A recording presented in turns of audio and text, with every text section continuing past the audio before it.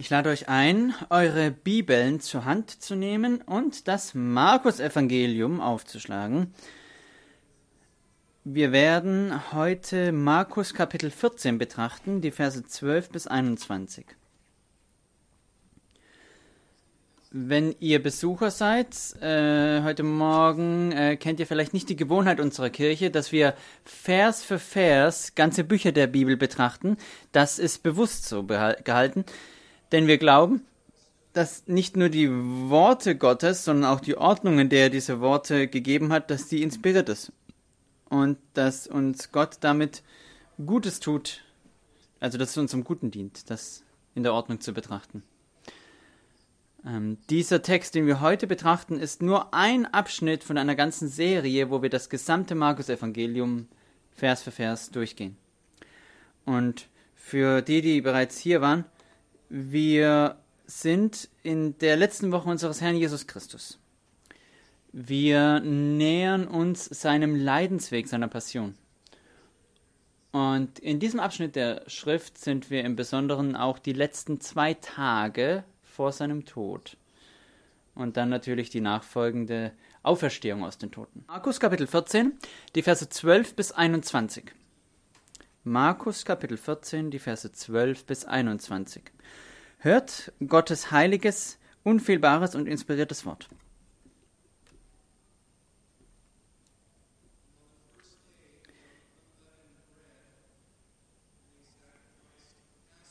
Und am ersten Tag der ungesäuerten Brote, als man das Passalamm schlachtete, sprachen seine Jünger zu ihm: Wo willst du, dass wir hingehen und das Passa zubereiten, damit du es essen kannst? Und er sendet 2 seiner Jünger und spricht zu ihnen: Geht in die Stadt, da wird euch ein Mensch begegnen, der einen Wasserkrug trägt. Dem folgt. Und wo er hineingeht, da sagt zu dem Hausherrn: Der Meister lässt fragen, wo ist das Gastzimmer, in dem ich mit meinen Jüngern das Passa essen kann? Und er wird euch einen großen Obersaal zeigen, der mit Polstern belegt und hergerichtet ist. Dort bereitet es für uns zu. Und seine Jünger gingen hin und kamen in die Stadt und fanden es, so wie er es ihnen gesagt hatte. Und sie bereiteten das Passa. Und als es Abend geworden war, kam er mit den 12.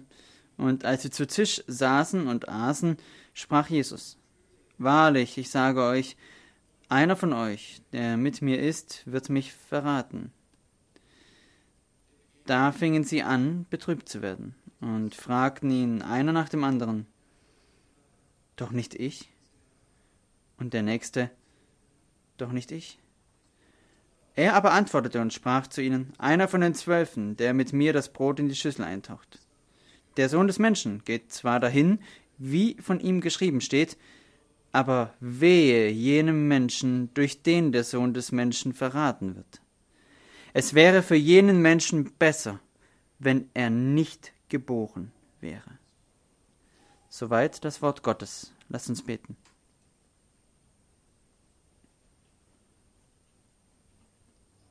Himmlischer Vater, wir haben dein Wort gehört. Wir bitten, dass du uns Verständnis schenkst. Herr, dass du uns konfrontierst, dass du uns aufdeckst, dass du deine Gnade uns erzeigst. Himmlischer Vater, bitte hilf uns, wie wir hier deinem Wort zuhören. Lass uns ein Volk sein, das dein Wort mit Freuden aufnimmt. Wir bitten im Namen Jesu. Amen.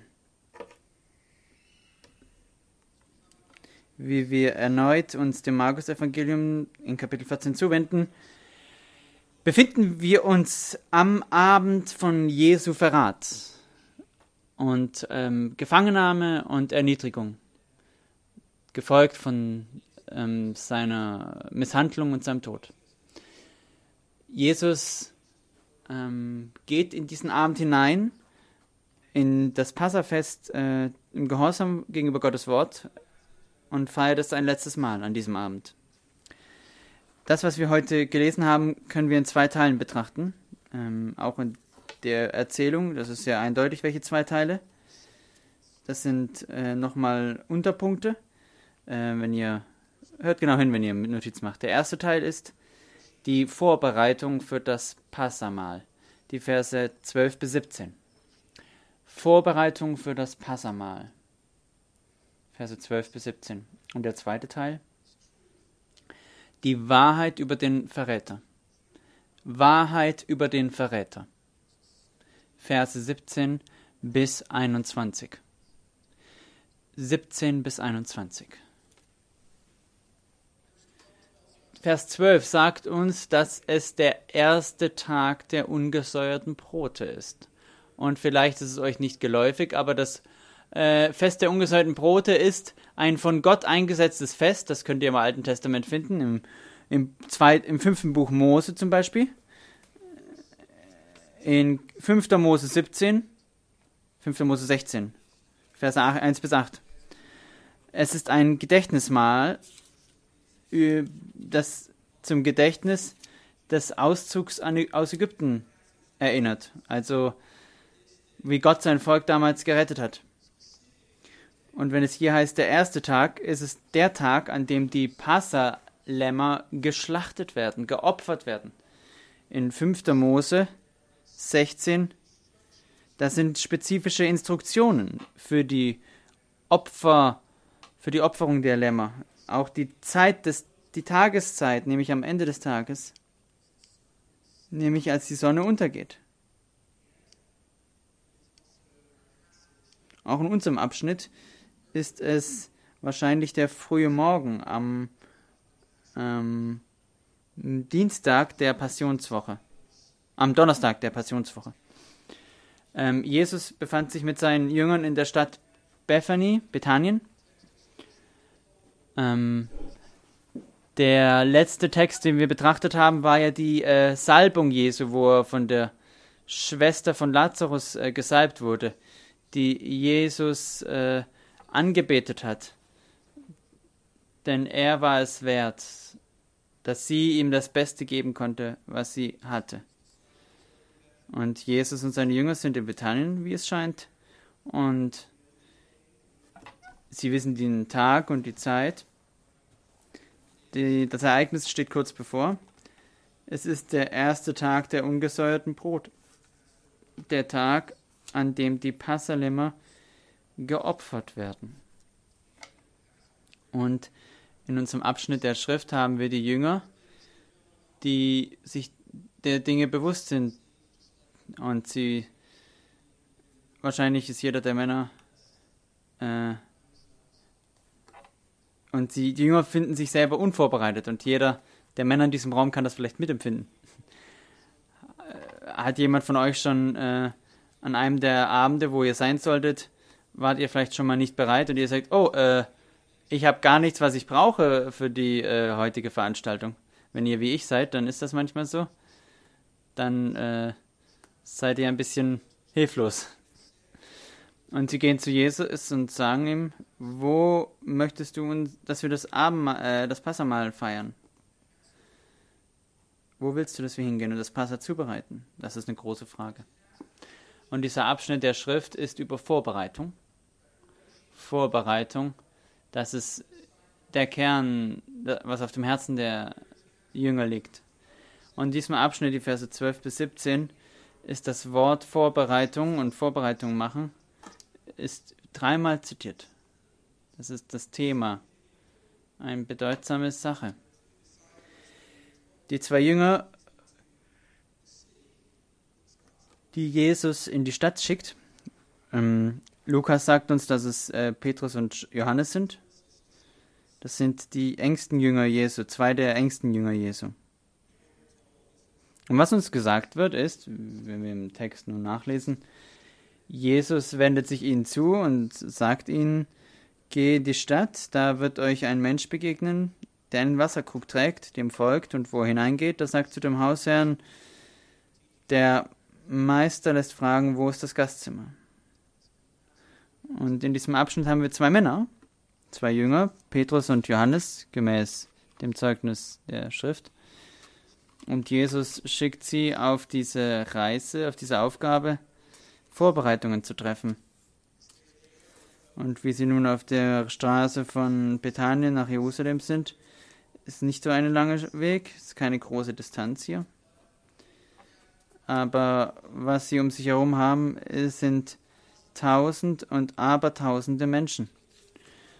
Menschen, die kamen, um anzubeten, sind Familien dort. Da sind ganze Generationen unterwegs auf den staubigen Straßen. Es sind kleine Kinder, alte Männer und Frauen und alle Altersgruppen dazwischen. Und dann sind da Geräusche. Ihr hört das Trappeln von Füßen auf der Erde und dem Weg. Ihr hört das Blöken von Schafen und Lämmern mit ihren kleinen Stimmen, die ausrufen. Von den Tieren, die die Pilger als Opfer darbringen wollen, die ein Opfer sein sollen für ihre Familien. Aber auch ein drittes Geräusch, nämlich das Geräusch von Gesang. Diese Pilger gehen nicht zu irgendeinem Ort, sondern sie gehen nach Jerusalem. Und Jerusalem ist eine Stadt auf einem Berg. So muss man hinaufsteigen. Und so war es die Gewohnheit, eine bestimmte Art von Psalmen zu singen. Die Pilgerpsalme. Psalm 120 bis Psalm 144 oder 34. Psalm 120 bis Psalm 134, das sind die Psalmen, die gesungen werden, als die Pilger nach Jerusalem hinaufstiegen. Eine Erwartungshaltung wird hier ausgedrückt. Dieses eine wunderbare Fest, wo all die Familien von Gottes Volk zusammenkommen und wo sie Opfer darbringen und wo sie gemeinsam feiern und den Herrn anbeten. Und es sind auch andere Dinge, die sehr wahrscheinlich auf dem Weg zu finden waren, als die Pilger durch das Schaftor in Jerusalem reingingen, das nördlichste Tor Jerusalems. Da war sehr wahrscheinlich auch Hirten und auch Händler direkt vor dem Tor, die Schafhirten hatten, kleine Lämmer, die vielleicht vorbereitet waren. Vielleicht hatten sie auch schon den Strick um den Hals. Sie waren bereit für die Pilger, dass sie gekauft würden, so dass sie, bevor in die Stadt gehen, dass sie Vorbereitungen treffen können. Durch das Tor gehend treffen sie auf noch mehr Händler. Das sind dann die Geräusche von Leuten, die sagen, ein Zimmer ist frei, hier ist ein Zimmer frei, bleibe bei mir wohnen, übernachte hier.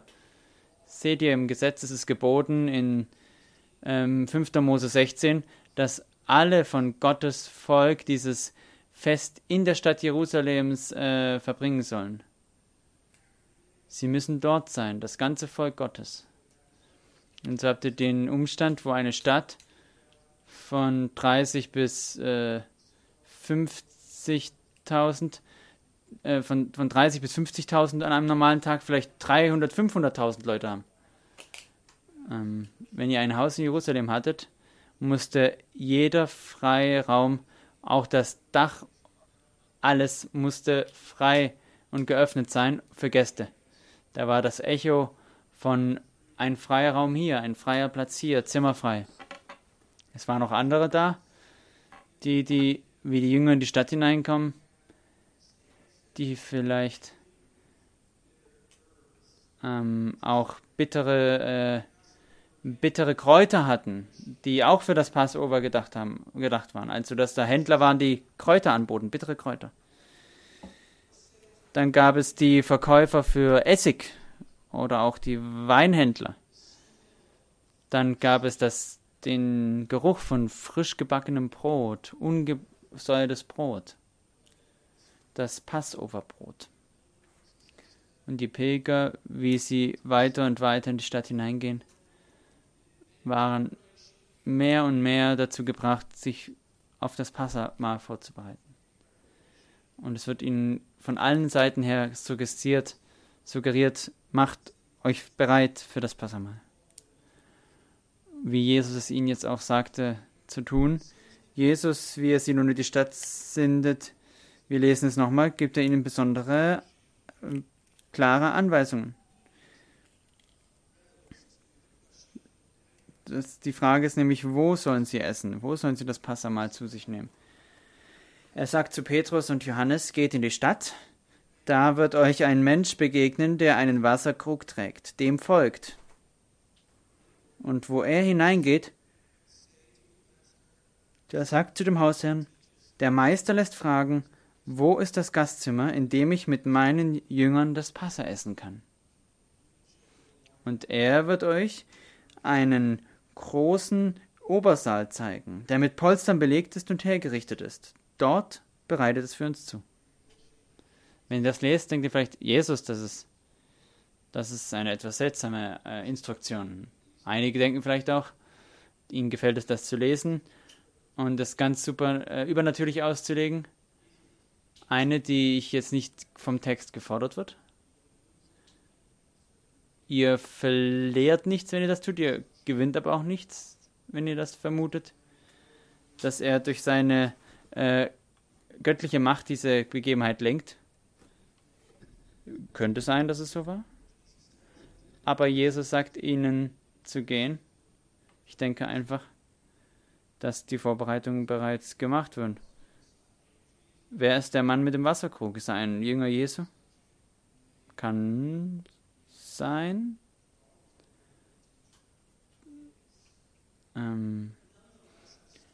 Aber ich denke, dass das einfach ein einmaliges Gebot ist. Warum gehen sie in die Stadt und plötzlich erkennen sie einen Mann, den ihr solltet wissen, der einen Wasserkrug trägt? Sicherlich haben viele einen Wasserkrug getragen.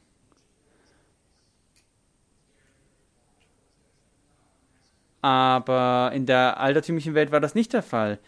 Denn das Tragen von einem Wasserkrug, das war nicht eine Aufgabe von Männern, sondern eher Frauen.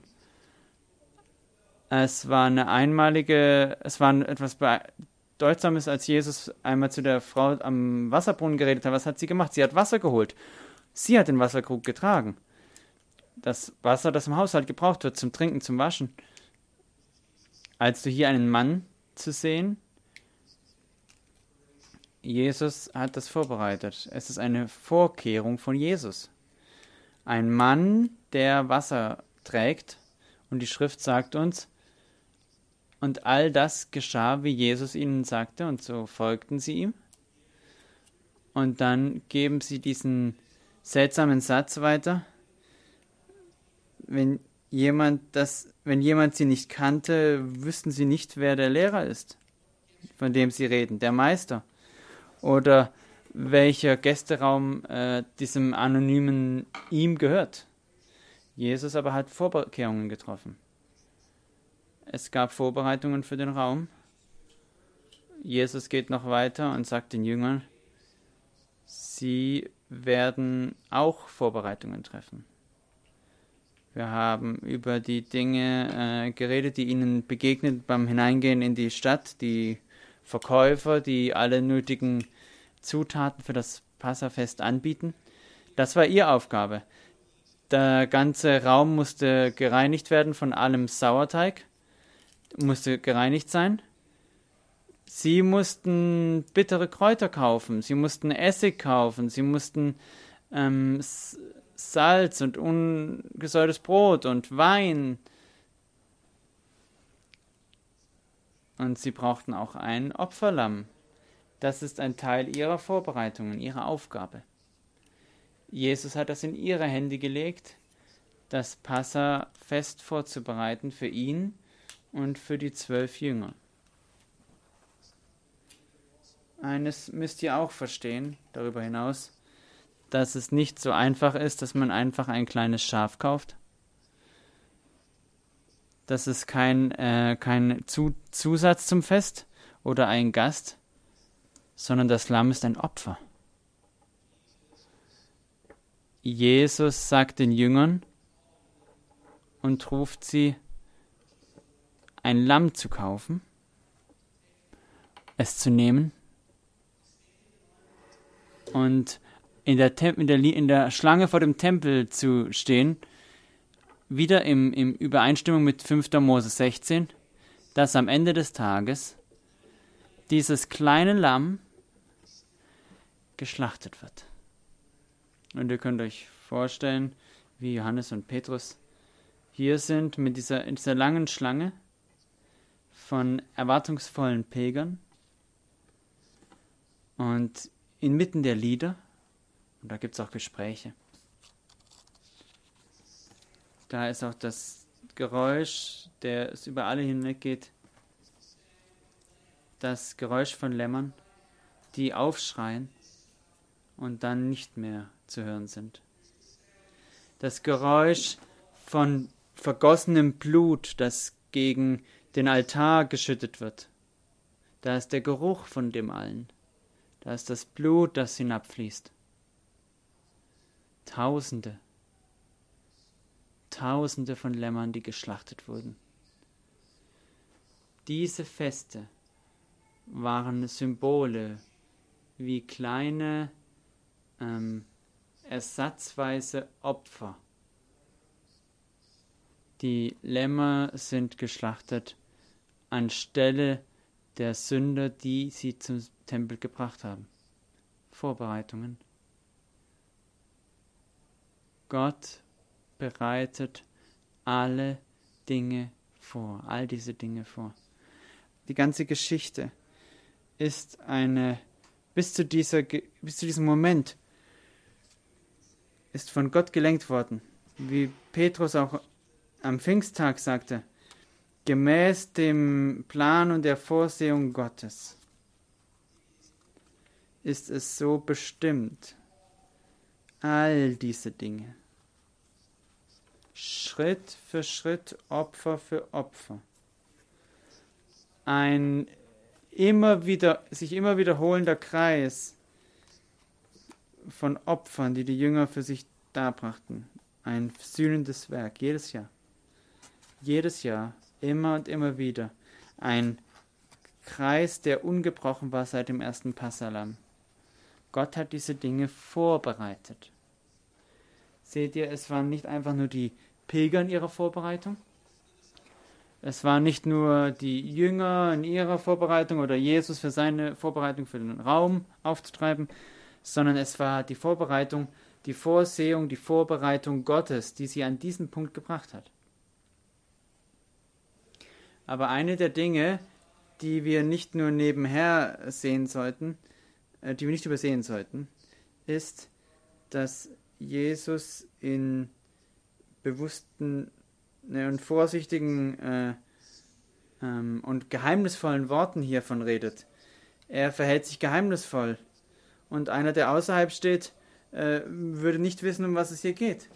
Es geht jetzt ja nicht nur um die 12, sondern nur um diese 2 Jünger. Sie nahen sich dem Mann, sie folgen dem Mann, folgen ihm in ein privates Haus, ohne ein Wort zu sagen, und dann reden sie diesen Zweizeiler.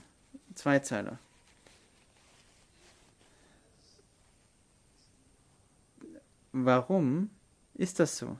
Weil es noch nicht an der Zeit ist. Jesus ist sich bewusst, dass er ein gesuchter Mann ist.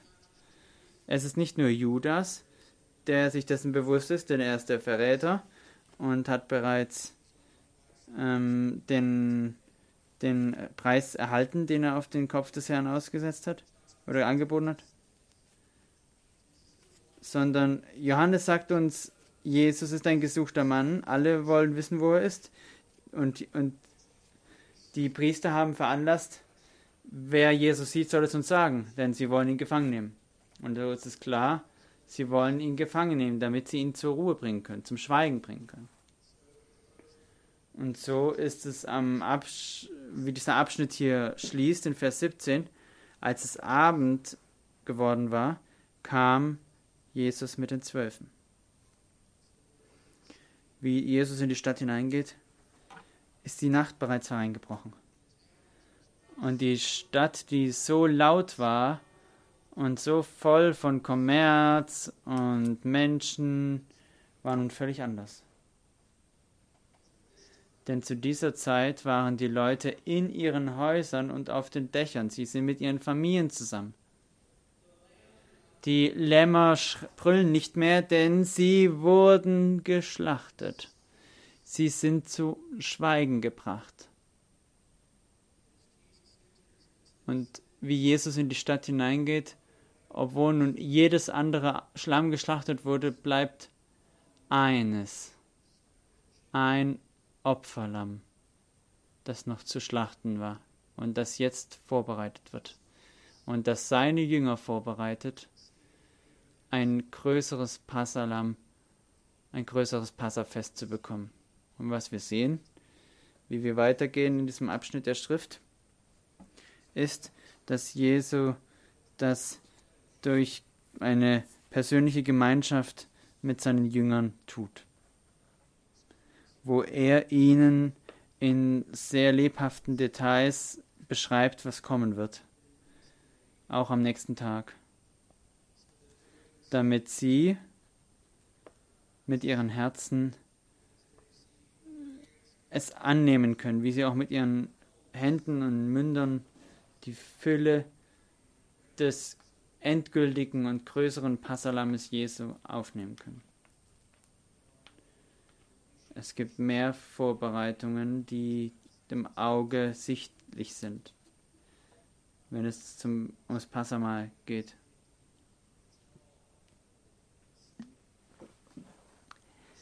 Jedes Detail hat seinen Wert und alles weist auf die Herrlichkeit Christi hin, wie er am Kreuze hängt.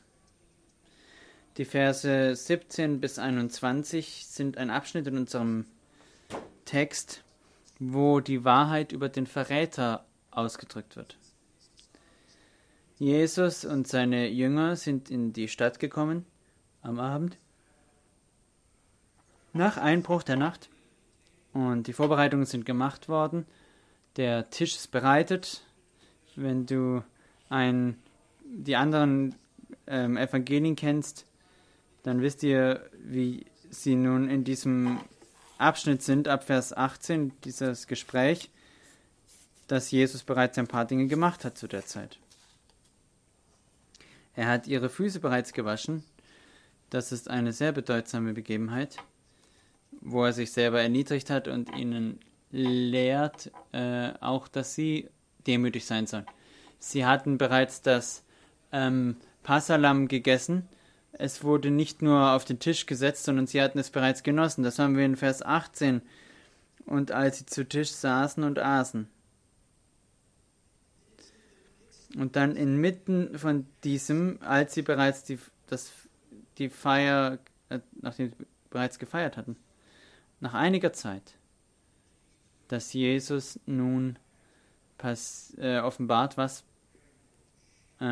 etwas offenbart, was für sie absolut schockierend sein muss. Er blickt die Jünger an, die nur eine Armlänge weg sind. Er sagt zu ihnen: Einer von euch wird mich verraten. Einer von euch, der mit mir ist. Könnt ihr euch das vorstellen? Mit euren engsten Freunden zusammenzusitzen, mit deinem Herrn, mit deinem Retter, mit dem einen, dem du dein Leben hingegeben hast, ihn überall nachgefolgt bist. Einer, mit dem du Stürme durchstanden hast und du hast ihn gesehen, wie er gelaufen ist auf dem Wasser. Und nun hört ihr das Wort: Einer wird ein Verräter sein. Und Jesus bringt diese Neuigkeit in klaren Worten vor, oder nicht? Oder in unklaren Worten. Es ist nicht ganz deutlich. Es ist ganz bedeutsam. Lasst euch das für einen Moment bewusst werden. Ihr sollt das nicht einfach nur übergehen oder schnell vorbei haschen. Er sagt ganz sicher: Truly, truly, wahrlich, wahrlich, ganz gewiss, einer von euch wird mich verraten, einer von euch, der mit mir ist. Was ist die Folge von dieser Aussage? Die Jünger, einer nach dem anderen, sagt nach und nach, wie der Text sagt, einer: Bin es ich? Doch nicht ich, bin es ich, Herr? Und so möchte ich einen Moment innehalten in unserem Abschnitt und Fragen stellen und diesen Text durchleuchten. Warum macht er es auf diese Weise? Denn wir wissen, dass Judas der Verräter ist. Das wird ja in Vers 10 und 11 gesagt. Als Leser wissen wir das schon. Er ist hingegangen und hat Jesus zum Preis eines Sklaven hier quasi verkauft.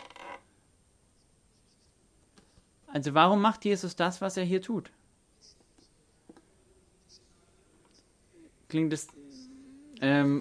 wieso sagt er nicht einfach, hey, Männer, nehmt Platz, also Judas wird mich verraten? Könnt ihr euch vorstellen, das Gespräch dann vorstellen? Judas, ich kann nicht glauben, dass du das machst. Was ist mit dir los? Wie kannst du es nur wagen? Wie kannst du das nur tun? Das könnte so sein, oder? Oder ein anderer Weg? Oh Judas, ich habe dich geliebt. Ich habe meine Hände auf dich gelegt. Ich habe dich ausgesandt. Du hast alles gesehen. Ich liebe dich. Ich bin dein Retter. Also das könnte Jesus zu Judas sagen. Warum hat Jesus das nicht so gemacht? Ich denke, Freunde, dass die Antwort der Jünger zeigt, warum. Denn Jesus wollte hier eine Selbstprüfung auslösen. Er wollte, dass alle Jünger diese schlechten Neuigkeiten von seinem Verrat hören und dass sie diese Frage an sich selber vor ihm stellen: Bin ich es? Denn es gibt hier etwas unter dieser Frage, doch nicht ich, und das ist diese Wahrheit, dass Judas Herz nicht alleine war, dass jedes Herz von jedem Jünger, jedes Herz von jedem von uns, von jedem Menschen auf dieser Welt, wir alle sind in der Lage, jede nur bedenkliche und denkliche und nicht denkliche Sünde zu begehen. Die Intention von Jesus ist, dass die Jünger da sitzen sollen und über ihre Herzen nachdenken und über die Tiefe ihrer Verlorenheit, Verdorbenheit nachdenken. Bin ich es? Dass sie einen Vorgeschmack bekommen von der Trauer, die sie erleben, wenn er da hängt. Dass ihre Herzen niedergedrückt werden sollen. Auch wenn er dann in Ketten liegt. Bin ich es? Das ist eine heilsame Tätigkeit, diese Selbstprüfung. Denn wenn du ein Kind Gottes bist und Christus liebst, solltest du auch diese Zeit dir nehmen, über denn wenn du deine Tiefe erkennst, wirst du aus der Verzweiflung, die daraus resultiert, ermutigt, zu Jesus zu fliehen. Zu den Höhen seiner Herrlichkeit. Einer der Kommentatoren stellt die Frage, dass Jesu Herangehensweise hier möglicherweise folgenden Grund hat, nämlich dass es sehr weit gefasst ist, was Jesus sagt. Denn als Jesus das hier sagt, soll Judas das hören, bevor er diese ganze Handlung auch tut, seines Abfalls, diesen Abfall und den Verrat. Judas hat bereits sich dazu bereit erklärt, Jesus gefangen zu nehmen, zu verraten. Und Jesus ist jetzt noch nicht in Ketten. Der Kommentator vermutet, es ist ein Gnadenangebot, dass Judas ein letztes Mal nochmal dargelegt wird. Das ist ein Ruf zur Buße. Das ist das freie Angebot des Evangeliums einmal, selbst im Angesicht des Schlimmsten, was ein Mensch gegen Jesus sich vornehmen kann, dass Jesus es immer noch gefiel, ihn zu warnen vor diesem Weg, dass er umkehren möge.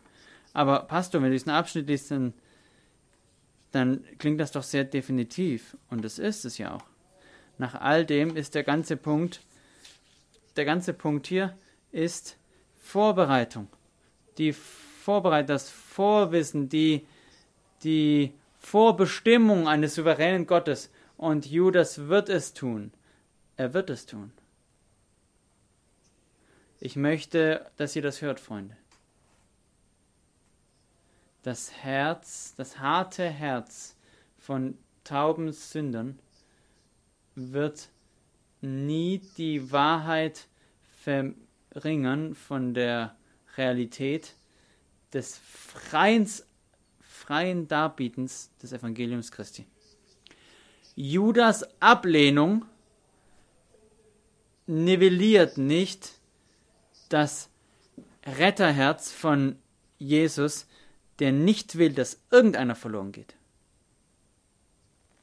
Es ist ein freies Angebot. Judas hört es, auch seine Ohren sind taub. Sie sind betäubt durch das klingende Geräusch von 30 Silbermünzen. Vielleicht am Beginn, wo er nur ein paar Münzen in seinen Geldbeutel gesteckt hat, von den, dass er von der Kasse sich bedient hat, von den Jüngern. Vielleicht hat er am Anfang gedacht, ich kann damit aufhören. Judas hat sich vielleicht gesagt, ich kann damit aufhören, wenn ich es will, Geld zu nehmen. Und beim nächsten Mal sagt er vielleicht das Gleiche. Und beim nächsten Mal, bis zu diesem Punkt, wo Judas bereit ist, Jesus selbst zu verkaufen. Nicht in die Sklaverei, sondern an einen Schlachter. Ein verhärtetes Herz, das nicht in der Lage ist, nicht zu sündigen. Und das freie Angebot des Evangeliums prallt einfach ab und fällt zurück. Das ist bedeutsam. Und ich möchte euch noch etwas aufzeigen hier. An keinem Punkt in diesem Evangelium oder in einem der anderen 3 sitzt irgendjemand am Tisch, wo Jesus sagt, es wird einer der 12 sein, der mit mir ist, der mich verraten wird. Und an keinem Punkt sagt irgendeiner, oh, das ist Judas. Nein, niemand, niemals. Niemand blickt um und sagt, das ist der Judas. Der ist der Verräter. Es ist Judas. Es ist ein Name gewesen, der noch nicht schlecht behaftet war. Warum? Weil Judas ein gutes Glaubensbekenntnis abgelegt hat. Zumindest öffentlich sichtbar war es gut. Er war ein Diener des Herrn, er war ein Prediger. Er hat die Schriften genommen und ist als Missionar zu den Leuten gegangen. Er hat Wunder getan durch die Macht des Herrn. Er hat Wunder gesehen von Jesus. Er war am See von Galiläa, als die ganze Gruppe gespeist wurde, die 5000. Er war im Boot. Er war nicht einfach nur eine Gruppe der Nachfolger, der vielen Tausende. Er war einer seiner engsten Freunde. Keiner kommt auf die Idee, dass es Judas war. Nur der Herr weiß es. Worauf will ich hinaus? Es soll dir diesen Morgen sagen, du kannst gut klingen, gut aussehen, du kannst die richtigen Dinge tun, du kannst an den richtigen Plätzen sein, du kannst bei den richtigen Leuten sein, du kannst ordiniert sein, du kannst ein Lehrer, ein Prediger sein, du kannst ein Wunderwirker sein im apostolischen Zeitalter und doch kannst ein Freund Jesu sein und doch nicht zu ihm gehören. Höre die Warnung, achte auf das, was Judas geschehen ist. Lass dich warnen. Sei nicht zufrieden mit einer äußerlichen Christlichkeit, wie vollkommen das auch aussehen mag. Nichts anderes als ein Herz für Christus nichts anderes als ein bekehrtes Herz. Nichts anderes als ein Herz, das durch ihn bekehrt und erneuert wurde, ist genug und ausreichend, um gerettet zu werden. In diesem Abschnitt lesen wir, dass Jesus den Herrn identifiziert. Jesus sagt zu ihm, es ist einer, der mit mir das Brot in die Schüssel eintaucht.